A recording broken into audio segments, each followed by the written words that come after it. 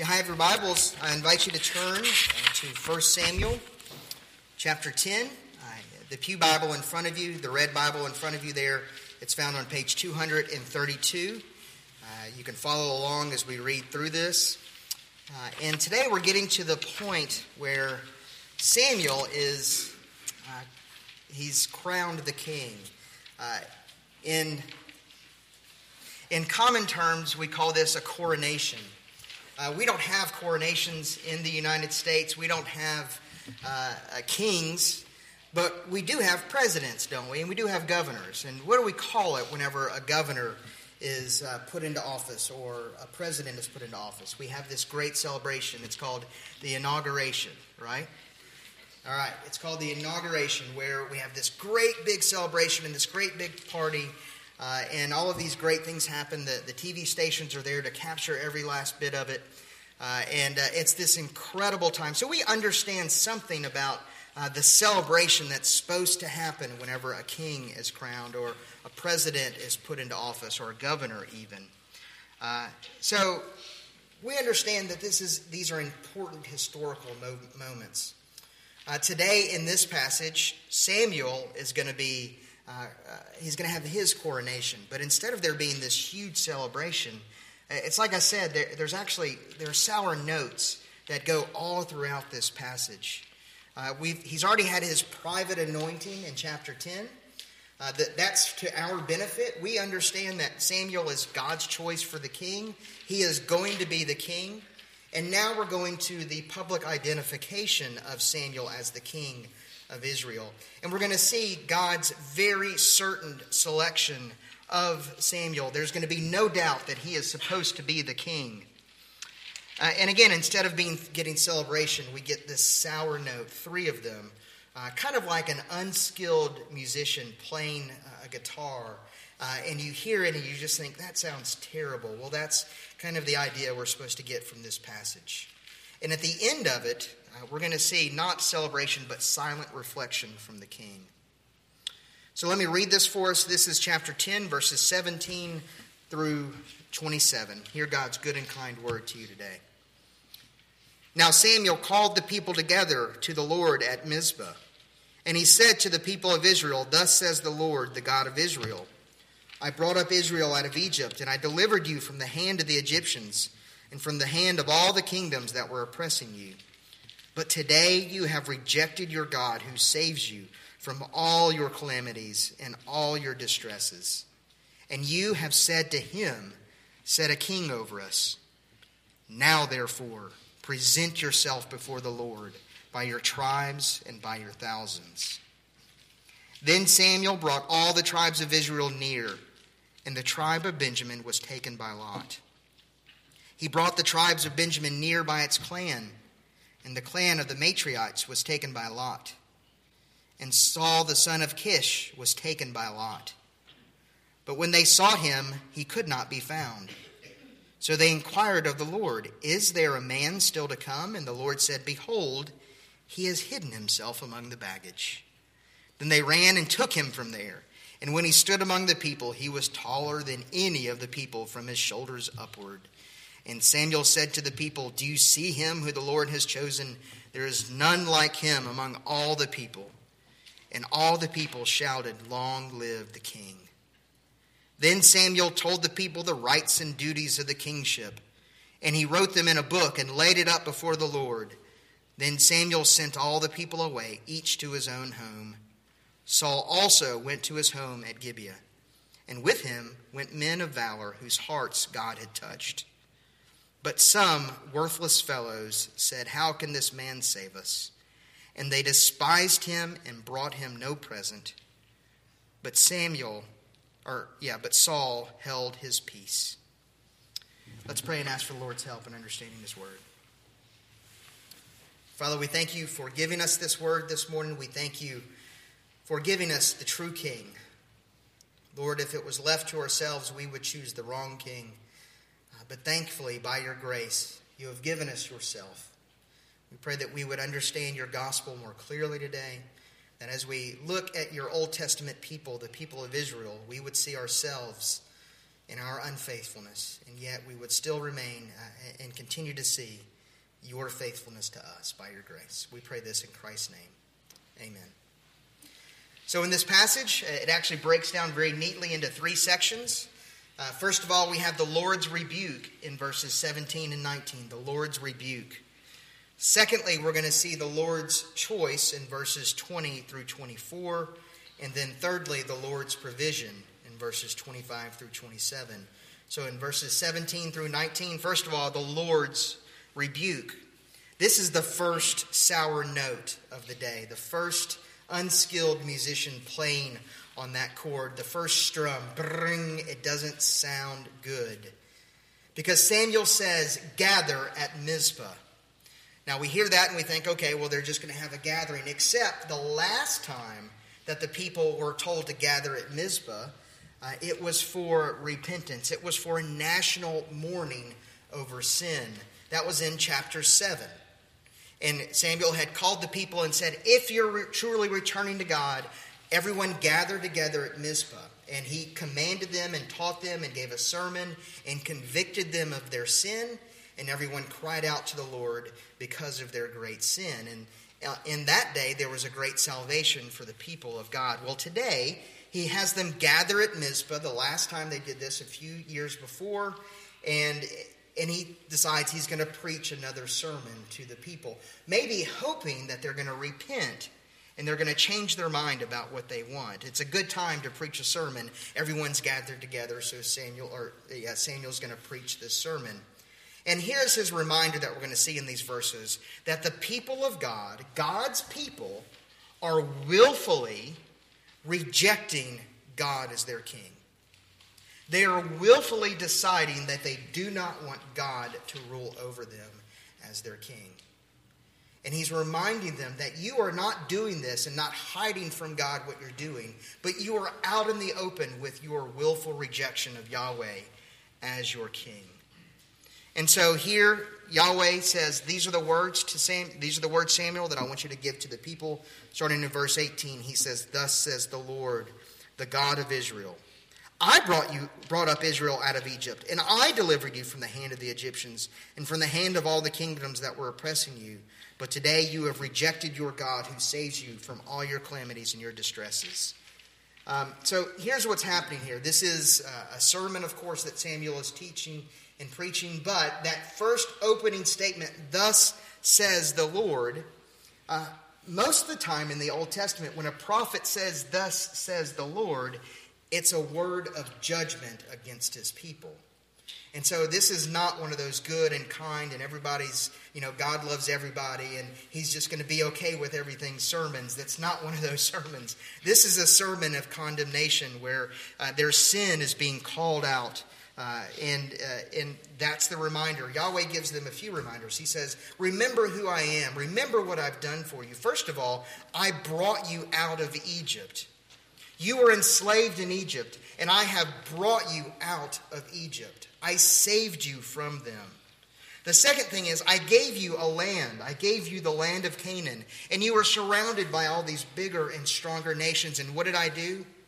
I kicked them out, and I saved you from their hands. And it has this note of, and I've continued to save you from the hands of the nations that surround you. So this is the idea that God has done all of this stuff, that he has brought them out of slavery, that he saved them from all of their oppression. And then furthermore, at the end of 19, where he says, or toward the middle, he says, God who saves you from all your calamities and distresses. He talks about a continuing salvation, that when they get themselves into a mess, that Yahweh himself continues to bring them out of that mess.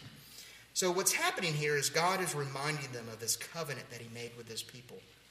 He has promised to be faithful to his people. That even when they are unfaithful, God says, I'm going to remain faithful to you. And in this time, he is reminding them of their covenant. Our most familiar term for this, or a way for us to understand this, is like our marriages. We make a covenant with God and with our spouse when we get married. And in that covenant, we say, I will remain faithful to you. I will stay with you in good times and in bad, through sickness and in health, in poverty and in wealth. I will remain with you. And all through the Old Testament is the story of God marrying himself to a people and loving them without fail over and over and over. And in this moment, the people of God who have been loved so well by God look at God and say, I don't want your love. I want a divorce from you, God. The people of God say to God here, I want a divorce. Now, how should God, the faithful God, who has been cheated on by his people, how should he respond to them? That's the question. And that's why this is such a sour note. Because we're not just talking about a people who have gotten lax in their love. No, they're willfully going to God and saying, I don't want you anymore. Some of you know how much that hurts when your spouse says, I don't want you, I don't love you anymore. That's what we're talking about here. Well, how should God respond? And that's kind of at the very end here, we're left wondering what is he going to do, because he calls all the people together. And he says, bring all of the tribes together. And we expect that he's going to pour out his wrath on his people because they asked for this divorce. There's an application of this to us. We need to understand that as we sin and when we sin against God, that it is adultery against him, that all sin is unfaithfulness to God. And God should treat us like an unfaithful wife. And we need to understand also that our hearts were made to be ruled by a king. The Israelites here are reflecting something that is very true of us. We want something or someone to rule over us. Even Americans who like our independence and like our freedom and want those things over and over and over, we actually want something to rule over our hearts. And that is why you and I constantly run to a million things throughout the days and weeks and months and years and ask those things to rule over us. It looks like a husband who is codependent and needs his wife and actually abuses his wife. And she can't get out of that because she thinks that his abuse is love, right? It looks like that. It looks like us running to medication or alcohol or various things to make us feel better because ultimately we want is just to feel better. That's idolatry to God. And it says we don't want you to rule over us. We need to understand that our hearts were made to be ruled by a king. And if we're ruled by any king other than King Jesus, we will run to those other things. And actually, this looks like our fears and anxieties as well. For most of us, we don't have a problem with alcohol or drugs, or we're not codependent or in bad relationships. We're actually addicted to other things like fear. You can't go a day without being afraid of something. And what you want is your fear to rule over you. Well, here it is again. We need King Jesus to rule over us. All of our other kings, and we're going to see this throughout the life of Saul and through his kingship, they demand everything of us without giving us anything. Only King Jesus gave his life and demanded nothing of us. Well, that's the first thing we see. The Lord gives his rebuke to his people. And the setup is judgment is going to follow. So we move on to the second thing, the Lord's choice, in verses 20 through 24. In verse 20, then Samuel brought all the tribes of Israel near, and the tribe of Benjamin was taken by lot. Well, this is something we're not very familiar with here. They're casting lots to see who is going to be chosen. But this is actually the second sour note, because we're told, tribes, present yourself.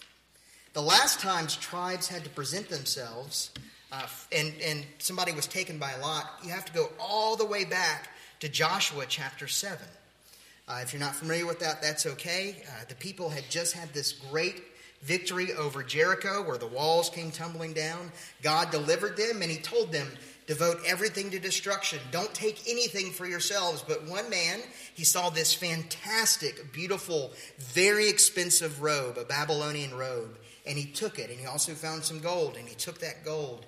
And he brought all of these things into his house, and he hid them in his tent. Well, the next chapter, the people of God go out to fight against a very small group of people. and they're routed, they're destroyed. 30,000 men that lost their life because one man decided to sin. Joshua cries out to God and says, why does this happen? And God says, present your tribes to me. And then they cast lots, and one by one, God eliminates everyone but Achan. And Achan is stoned because of his sin. So when God says, present your tribes to me, you can imagine that everyone is a little bit on edge because they're thinking, the last time this happened, there was a stoning. So as the tribes are selected and the lots are cast, and Benjamin, the tribe of Benjamin, which is the smallest of all the tribes, as they are selected, all of the other tribes go, thank goodness it's not us. And then they get to this one tribe, the Meritites, okay? And all of the other clans, all the clans of the tribes of Benjamin, they thank goodness it's not us. And then ultimately it falls upon Saul. So Saul is selected, and there should be this great and joyous moment of celebration. Saul is going to be our new king. But there's a problem. Where's Saul? Where is he? So the people go out and they start looking for Saul, right? Everyone is there. All of the men of Israel are there. However many that is, hundreds of thousands of men, and everyone is out looking for Saul. And they can't find him. They have their king, but they have no clue where he is. And then, in perhaps the funniest moment in all of the scriptures, they inquire of God and they say, God, you selected Saul, but we can't find him. And God says, he's hiding among the baggage. Your great king, the king that you want, the king that you want to lead you into battle, is afraid, and he's hiding underneath all of the baggage that you brought with you. Get the picture of this. The great King Saul hiding from all of the people because he does not want to be the king. This isn't the man you want to be your leader. You don't want a man that hides and shirks his responsibility. The Lord has already anointed him. Saul knew exactly what was supposed to happen. The Lord very clearly gave him all of those signs, and we saw that last week. He had all of these signs. He was God's very clear choice to be the king. And Saul knew that, and his response was to hide from everyone. He hides from God, and he hides from all of the people of Israel. I want you to see this, though. Look at the Lord's direction here. God should have judged his people. When they asked for a divorce, he should have given them one, shown them their adultery, and wiped them off the face of the earth. But what does he do? He does not grant them their divorce. He looks at them, and in this moment, he says, I love you too much to give you what you want. And so he directs them to their next king. As bad a king as he is going to be, he still does not divorce himself from his people. He does not give them what he wants. And the Lord directs the whole process by the lots. We don't know what lots are. We have no clue kind of how they did this. It's something like drawing the last or the shortest straw. It would have been something like that, but we really don't know what it is. But it was a way to show the Lord's clear choice. And so all through the casting of lots, the Lord was directing who their next king was going to be. And then when Saul can't be found, they have to go to God and say, God, we don't want you as our king, but can you help us find who our next king is going to be? And God says, yes, he's hiding among the baggage. Here's the application of this. We need to see ourselves in this story. You need to see yourself not as Saul hiding from God. That might be your tendency to do that. You might see yourself as Samuel directing God's people and calling them out, but you don't need to see yourself that way either. Here's who you need to see yourself. You need to see yourself as the people of Israel in this story, who reject God as their king, and yet who are still dependent upon him for everything. You see, we want, over anything else, we want the baggage king. We want the king who doesn't want to really be king, who can't really be king, to rule over us. We prefer to have a king who we can control. Look at what it says here. In verse 22, after God says he's among the baggage, look at verse 23. Then they ran and they took him by force. They took Saul by force and they made him be the king. We want a king that we can control just like this. We need to understand that in order to have a real king, a king that rules over us, we can have no control over our lives and who we are and what we do. The true king is not a king that we can control. Because ultimately what we say to God is, I want to be my own king. And God says, you can have me as your king or nothing else. Don't prefer or go after the baggage king. Only the true king of heaven and earth will do. That's the application. There's also an application of encouragement to us. God's people don't deserve his love. God's people do not deserve his grace. And God says, I'm not finished with you. That's good news to us. You sinned against God in a million ways this week. And if you are his by faith, the good news is that God is not finished with you. You are his child. And though you do not know it and you do not know what's best for you, God says, I'm not finished with you yet. Be encouraged because God has not thrown off his people. And then the third note, the Lord's provision in verses 25 through 27. And this is the final sour note of the whole thing. There's no fanfare. There's no ceremony. This is what the people asked for.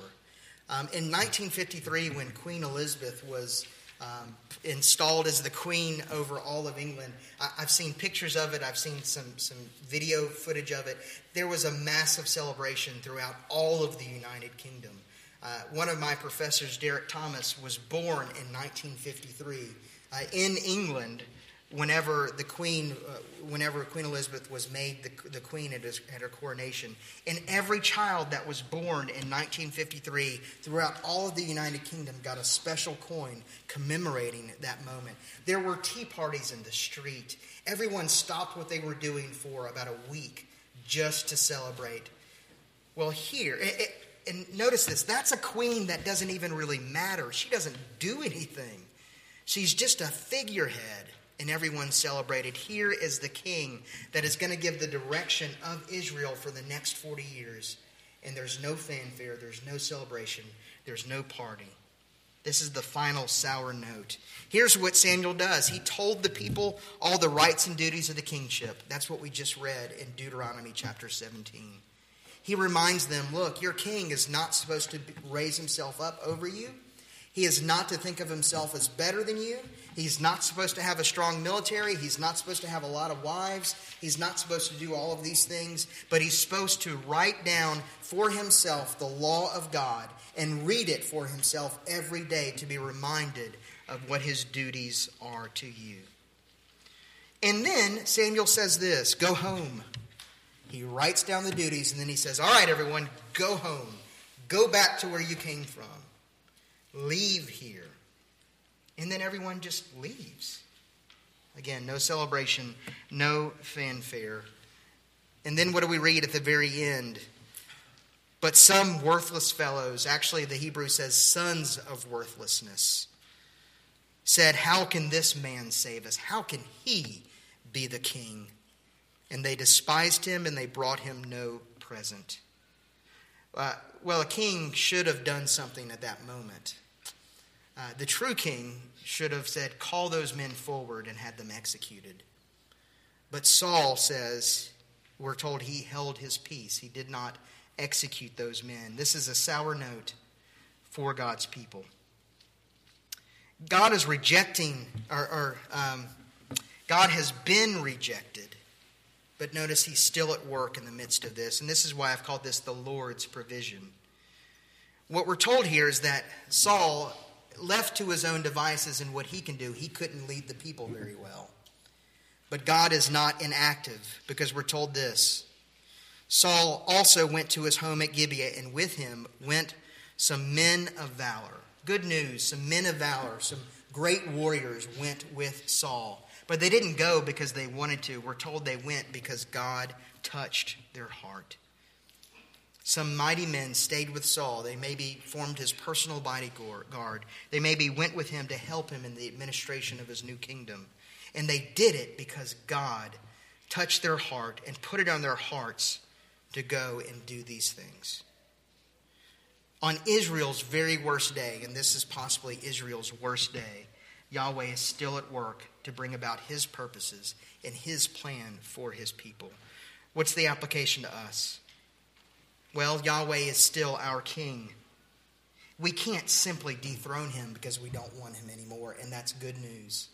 If you can dethrone a king, he's not the true king. And furthermore, Yahweh is still touching people's hearts. Our great God is still in the business of touching the hearts of men and women and calling them to himself and calling them into his service. And furthermore, at the end here, when Samuel or Saul holds his peace, we need to be reminded that King Jesus right now is not holding his peace. While he lived on this earth for 33 or so years, he was quiet, he was humbled, but now he is seated on his throne at the right hand of God the Father. And the book of Acts makes it clear that he is on the march, that he is bringing all things under his authority and under his control. Currently, right now, the Lord Jesus Christ is not holding his peace. There is a call to us to put our faith and our hope and our trust in our great King. Leave your baggage kings behind. Stop trusting in the things, in the petty things of this life that bring no satisfaction and no fulfillment. Come to the true King, Jesus Christ, for your salvation, for your hope, and for your good. Come to him today. God is still in the business of calling people and touching the hearts of men. Come to Christ for refuge. Stay to Christ. Stay with Christ and stop looking to your other kings. And here's the thing. I hope you see throughout all of this passage not how good the Israelites were because they weren't, but the faithfulness of God and his love and care for his people. He loves you that way. He cares for you that way. Trust in him. Let's pray. Our great God and Father, we thank you for giving us this passage. And we thank you that even through all of the sour notes and the dissonant chords that are being played, that we see your grace and mercy and your faithfulness even still. I pray that you would touch our hearts and that we would lean upon you and you only. And we pray this in Christ's name. Amen.